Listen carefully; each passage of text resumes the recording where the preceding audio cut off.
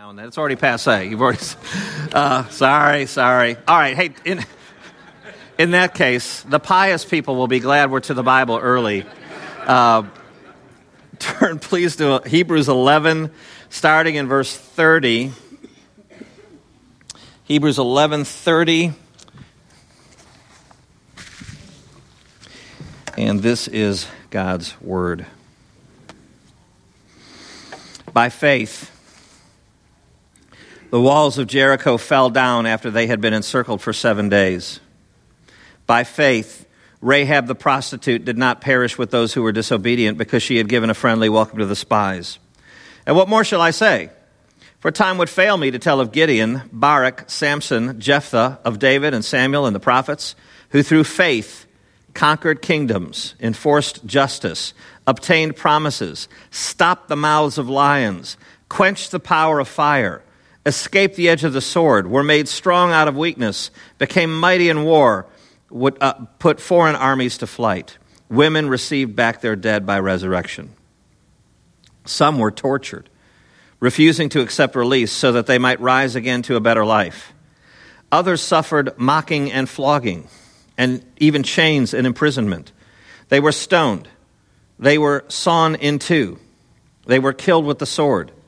They went about in skins of sheep and goats, destitute, afflicted, mistreated, of whom the world was not worthy, wandering about in deserts and mountains and in dens and caves of the earth. And all these, though commended through their faith, did not receive what was promised, since God had provided something better for us, that apart from us, they should not be made perfect. Let's pray one more time. Father, may the truth be spoken and received here today. In Jesus' name, amen. Well, I started my studies on this actually fairly early in the week, and so this was kind of on my heart and mind, and it sparked a conversation with a pastor friend here at Grace Evangelical Church, and this pastor friend and I were talking, and we were in agreement. I'll tell you who it was John Otley.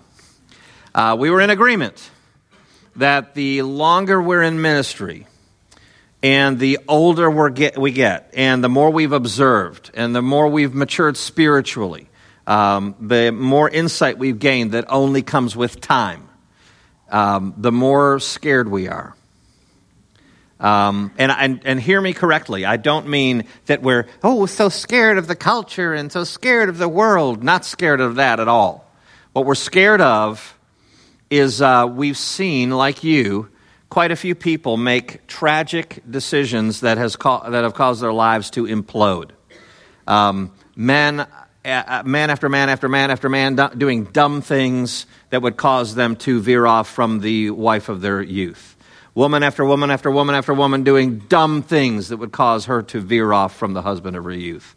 Or we've seen, all of us, people who have seemed to possess a faith, be solid in their walk, and then all of a sudden they get led astray by some weird theology. They get pulled into some weird kind of thought, and they fall away from the faith, and it's a frightening thing. You see them, and they seem to be so solid. They seem to have affirmed the faith. They may even have led other people to the Lord, and yet you see them fall away. It's tragic. And so, friends, don't be seduced by a culture into thinking that God isn't real, that God doesn't have all the power, that God doesn't have all the knowledge, that God doesn't control everything and sustain everything. Don't be fooled by a culture who would tell you that God isn't good and the source of all the good, and that God isn't true and the standard of all truth, and that God isn't loving and the standard of all truth, and the source of all truth, source of all love. Don't believe that God isn't holy, and don't believe that God isn't a just judge. He is those things. Don't believe that he's not. And remember, if he's holy, utterly pure, if he's a just judge, well, then that's a big problem if you're a sinner. Because not only does he have to judge sin, but he's got to punish it, and he can't have dirty souls near him. And so the good news of the gospel is this. You know what it is? For unto you is born this day in the city of David a Savior, who is Christ the Lord. That's the good news of the gospel. God rescued us. He found a way, but he provided the one way. There's only one way, friends. There's only one. 0% deviation on that, and you throw the whole of the gospel away. And that's the great concern of this gospel writer.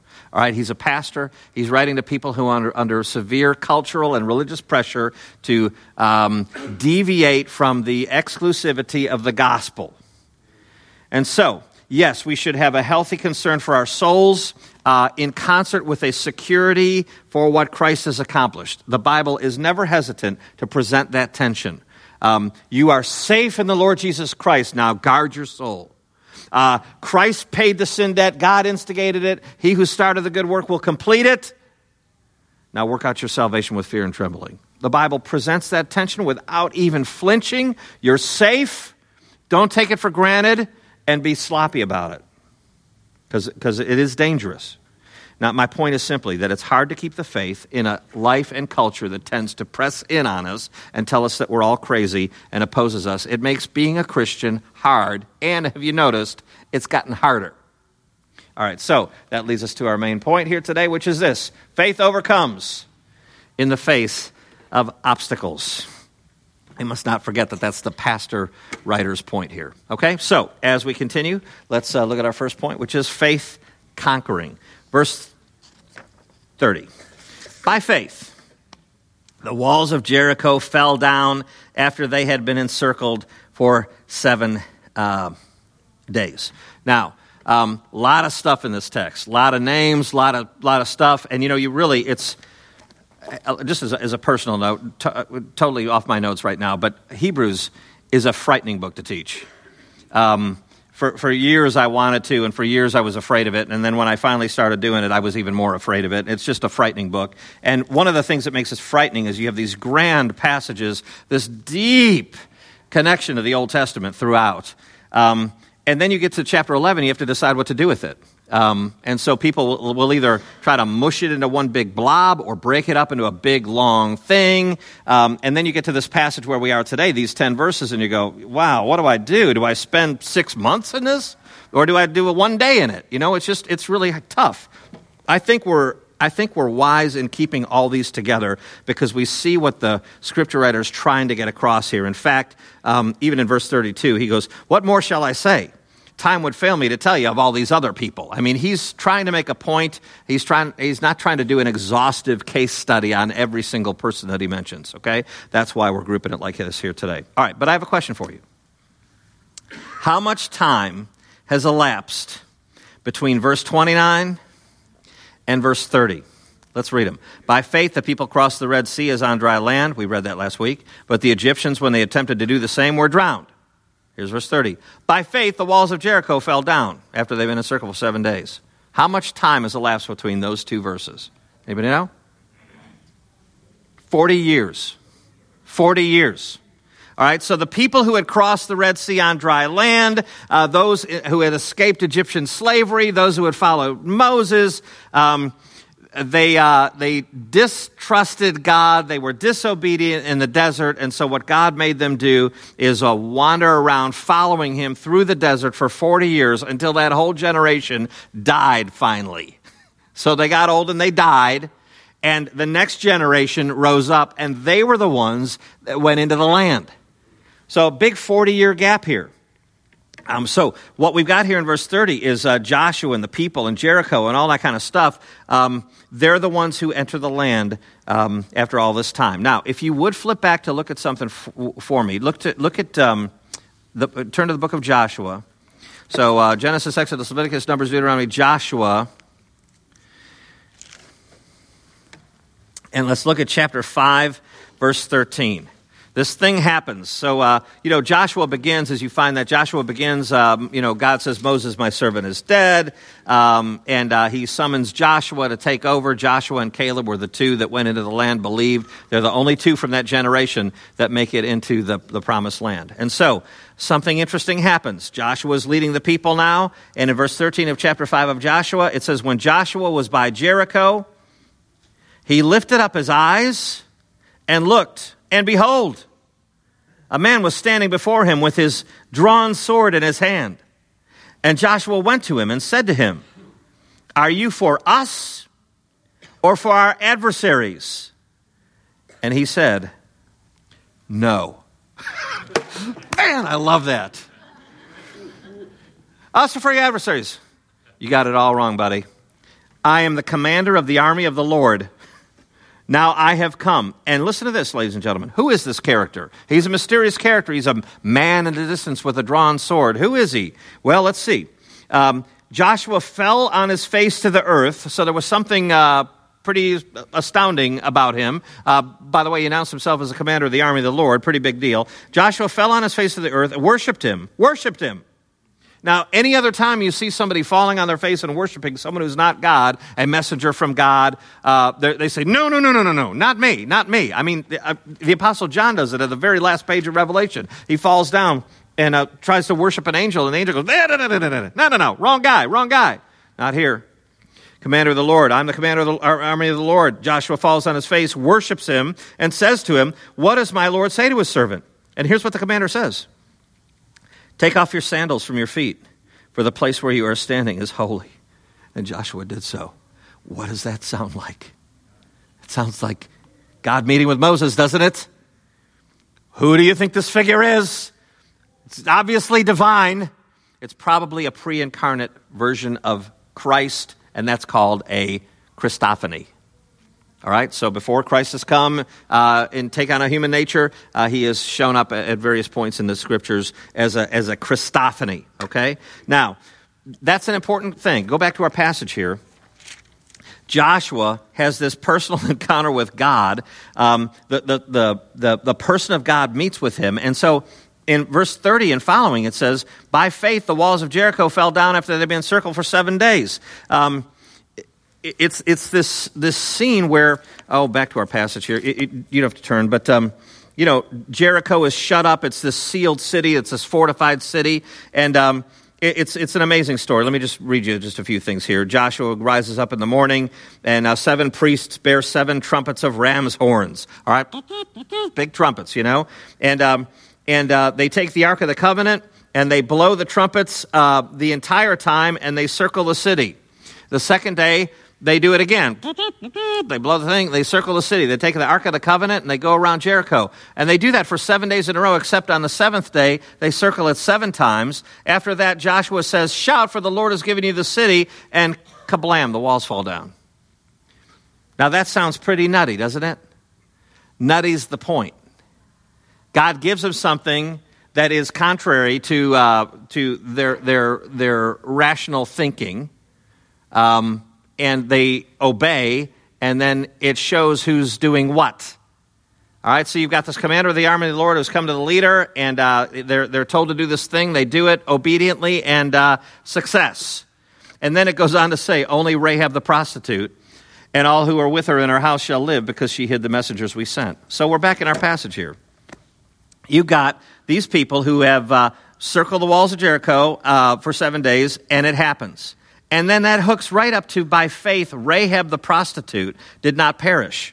So there's people moving in obedient faith, unlike their disobedient parents, and buddied right up on that is Rahab the prostitute. Now, this is a good time to remind you, ladies and gentlemen, that the lives of all the people in this list here are flawed. Now, you don't get some details about like Joshua and stuff like that, okay? But Samson, Jephthah, David, you go down the list. Rahab. It's not like some sanitized little sweetie pie little Christian list.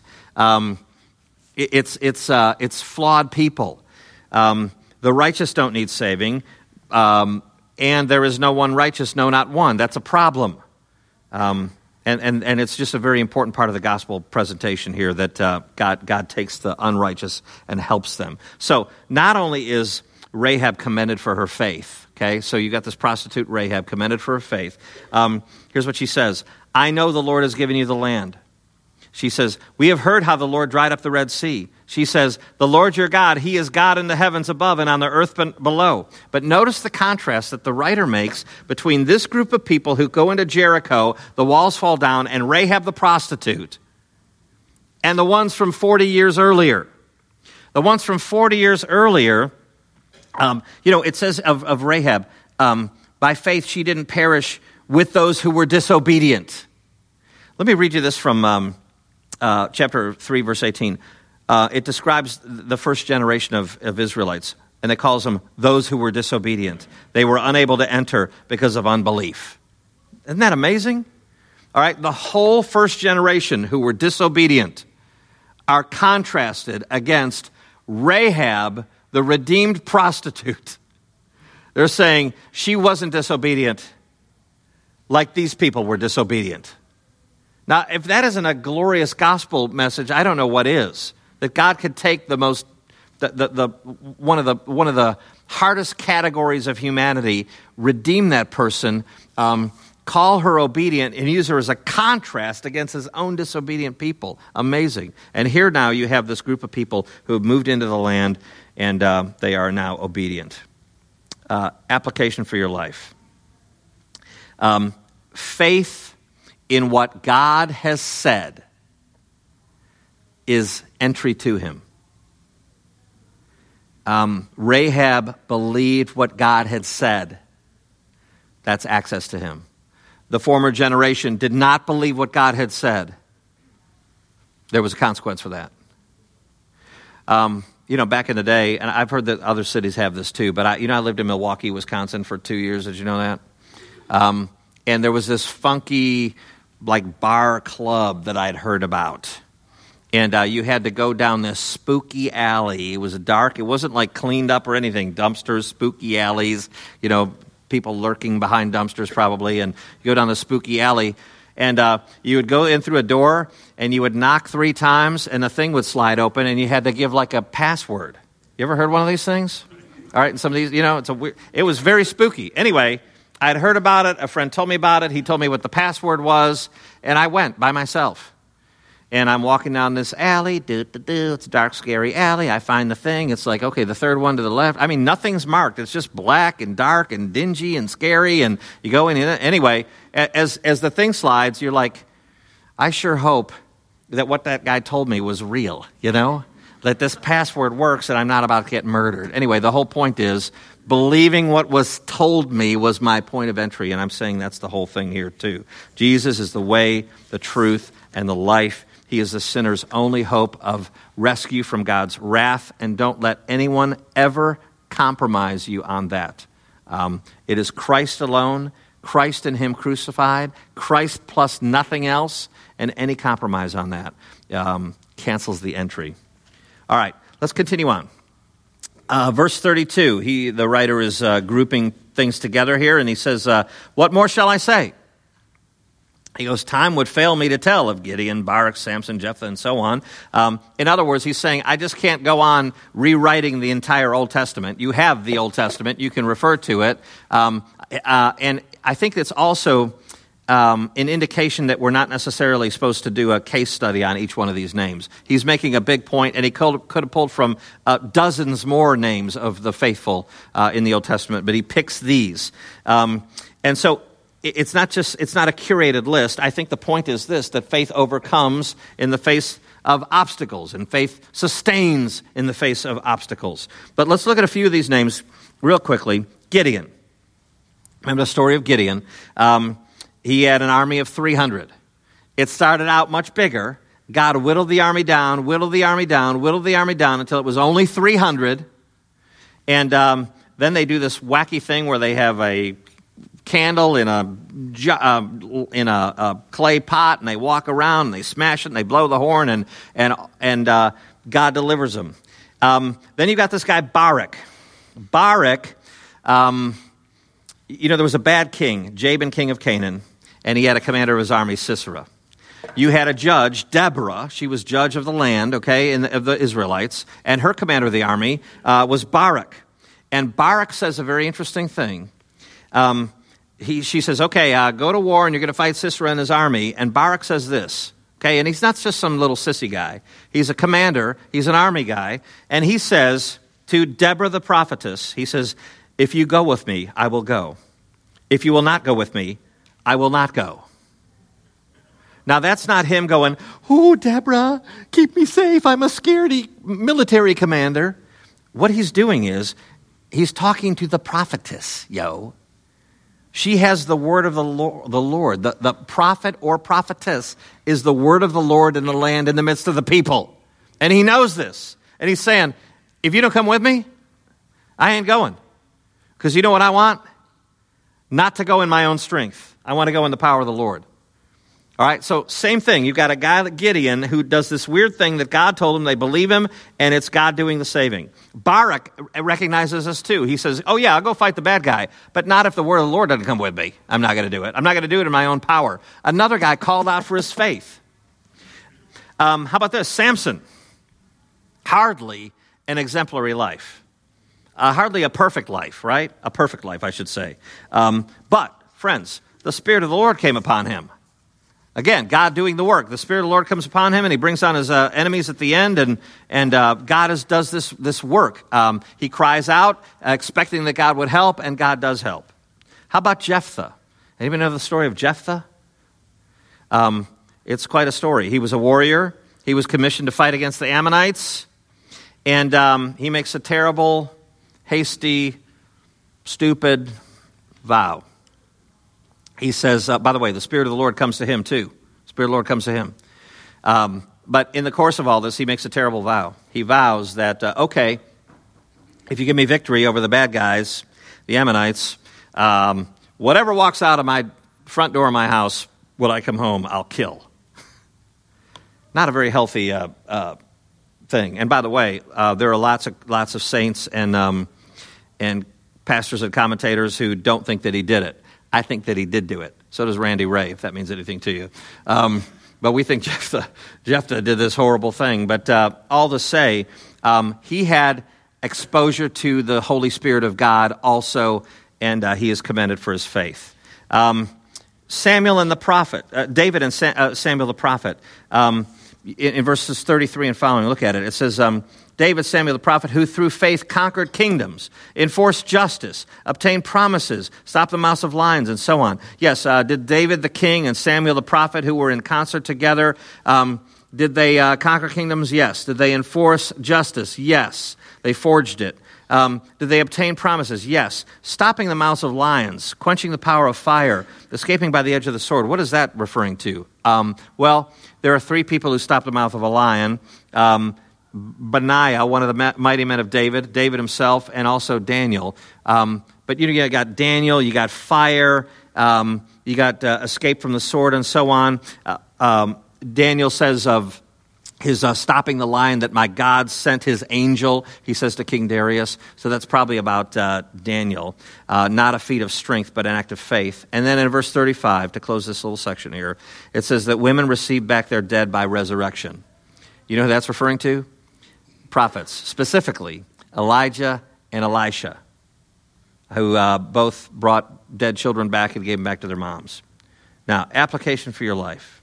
What have we learned here in all this? We have learned that God can save by many, or God can save by few. We have learned that God tends to use the unlikely. Rahab is unlikely. Jephthah is unlikely. David is unlikely. He was the last of the brothers that Samuel brought out, that were paraded before Samuel, before God said, no, that's the guy. God likes to use the unlikely. He saves the unlikely. And lastly, I would say here that being flawed is no disqualification for God's saving hand. All right, let's move on to the next one. Faith suffering, verses 35 and following. It says here, halfway through verse 35, some were tortured, refusing to accept release so that they might rise again to a better life. Others suffered mocking and flogging. We know that Paul was one of those. Even chains and imprisonment. I mean, Christians were crucified and crucified and crucified. Lots of Christians were crucified. Thousands and thousands of Christians were crucified. They were stoned. Chains, imprisonment, stoned, sawn in two, ladies and gentlemen. You know that it's a tradition, but probably a fairly well-supported tradition that Isaiah was sawn in two, the prophet Isaiah. And you know, as you read about some of this stuff, it's awful, the way they would, some of the means of torture and persecution here, tying them up and rolling them over. It's just awful, awful stuff. They went in skins of sheep and goats, destitute, afflicted, mistreated. That means all their stuff was taken away. All their possessions removed from them, gone. All their comforts gone. Wandering about, destitute, afflicted, mistreated. It says, of whom the world was not worthy. Wandering about in deserts and mountains and dens and caves of the earth. That's how they had to live their life of faith. That's quite a life of faith, isn't it? Application for your life. Quite a life of faith. It sounds hard, and it is hard, and it's hard for us to imagine everything removed from us. But, ladies and gentlemen, it's been hard to see in the buckle of the Bible Belt. I remember Tammy and I went on a college trip years ago to New York, and it was a thing that we went to several homeless shelters, and it was a really neat experience. We stayed in Queens at a former hospital. It was real creepy. You're staying in these hospital rooms in this big kind of empty hospital. But we would take the train in and we'd go to these various homeless shelters, and then we worshiped at a couple of different churches. And going to these churches was pretty amazing because they were rented buildings. They were these old churches that smelled musty and woody. But people would get on the subways and they'd come from all over the place. Okay, so it's not like here, 7 minutes, we're at the church, come on, let's go, McAllister's. It's not everything wasn't right there, And so people would jump on the train. They'd come from a long distance. They'd get there, and it was like they would pop out of the subway, and they'd pop into the church, and they'd go, the Christians, here we all are. We weren't out there. Maybe zero on the subway but here we are. And then afterward, they have cookies down in the musty basement. And you know how many people stayed for cookies? Everybody. Not like here, bye, see you next week. They stayed for cookies, dry cookies, but they were together. All to say, ladies and gentlemen, I come down to Memphis and I'm like, wow, look at all these Christians. Hey, everybody, do Lord, oh, do Lord. Everybody knows all this stuff, Well, it's changing though, isn't it? I mean, a year ago almost, 9 months ago, I had double knee replacement surgery. I went under the knife, woke up all groggy before I had my surgery and woke up all groggy and was on pain pills for 2.5 weeks. Men and women, that was a marriage. When I woke up, that wasn't that way anymore. And now the bathrooms are all crazy.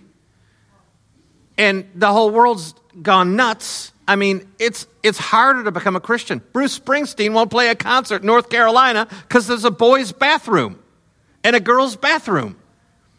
Let me tell you something, man. It's going to get harder and harder. And it's going to be harder for your kids, and it's going to be much harder for their kids if a democracy is still intact. You don't know what's going to happen. All the stuff that we have, all the comforts, you don't know what's going to happen, ladies and gentlemen. You don't know what. It costs you to follow this Christ. It's going to cost you even more. Frequently remind yourself, frequently ask yourself, ladies and gentlemen, if you want to apply this to your life, get grounded in reality. Ask yourself, is the glory of this Jesus and fidelity to this Jesus at the top of all that is important to me? Could you take everything else away? Would Jesus still be on top? Would he still be enough? Friends, that's what he's trying to teach our souls every single minute of this sanctified life, this sanctifying life. Ask yourself, test yourself. Is he on the top of all that's important to me? Hey, friends, the gospel is a free gift. It's free, it's free, it's free, it's free. The Bible says it's a gift, the gift of God, not by works, lest anyone should say, I did that. No, it's a gift. That said, how much does the gospel cost? Nothing and everything.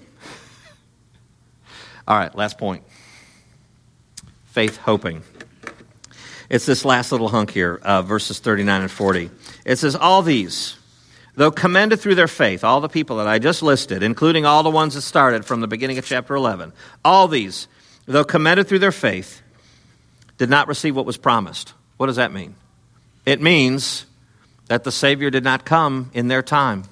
They were looking ahead to a promised deliverer. They were putting their faith in who? In what? How were they saved? By looking ahead to Jesus Christ, the promised deliverer. They didn't have all the specifics that we have, but they knew that there was a promised deliverer. They believed the word of God. They believed the promise of God. What they could believe, they did believe. Now, we have the advantage of looking back on it. We say, oh, the cross of Jesus Christ. He lived 2,000 years ago. He was grounded in human history. He spoke a real language. He had real relationships. These are real stories. We look back on him and we see what he did. We look back on the cross that saves. They look forward to the cross that saves. And it says, since God had provided something better for us, that's what he's talking about, is that we have the ability to believe in Christ specifically. That's what all that means. Now, ladies and gentlemen, that is the commentary on the beginning of the chapter, of chapter 11. These things, though commended through faith, they didn't receive what was promised. God provided something better for us. Apart from that, this should be made perfect. That's the commentary on chapter 11, verse 1. Faith is the assurance of things hoped for, the conviction of things not seen. Yes, we have salvation in Christ. Yes, we have a Savior with a name. They look forward to a Savior, a yet-to-be-seen Savior. Here's an application for your life, though. There are still things we don't know, okay? I mean, these names here, these are important components in redemptive history, all right? So I'm not saying that we're them. But ladies and gentlemen, there are still things we don't know. We look forward. We have to take God on his word. We don't know. How does my life end? Don't know. What will it be like in heaven? We don't know. We know we'll be like Christ, whatever that means. We don't know, though. Will my kids be okay? Will America still be around in 2050? Don't know. But we do know that faith overcomes in the face of obstacles. Friends, what's the worst problem you ever had? You know what the worst problem you ever had was? Sin problem. Separation from a God who's holy. That's the worst problem you ever had. God solved that problem. Does it not stand to reason that he will hold you in his grip today?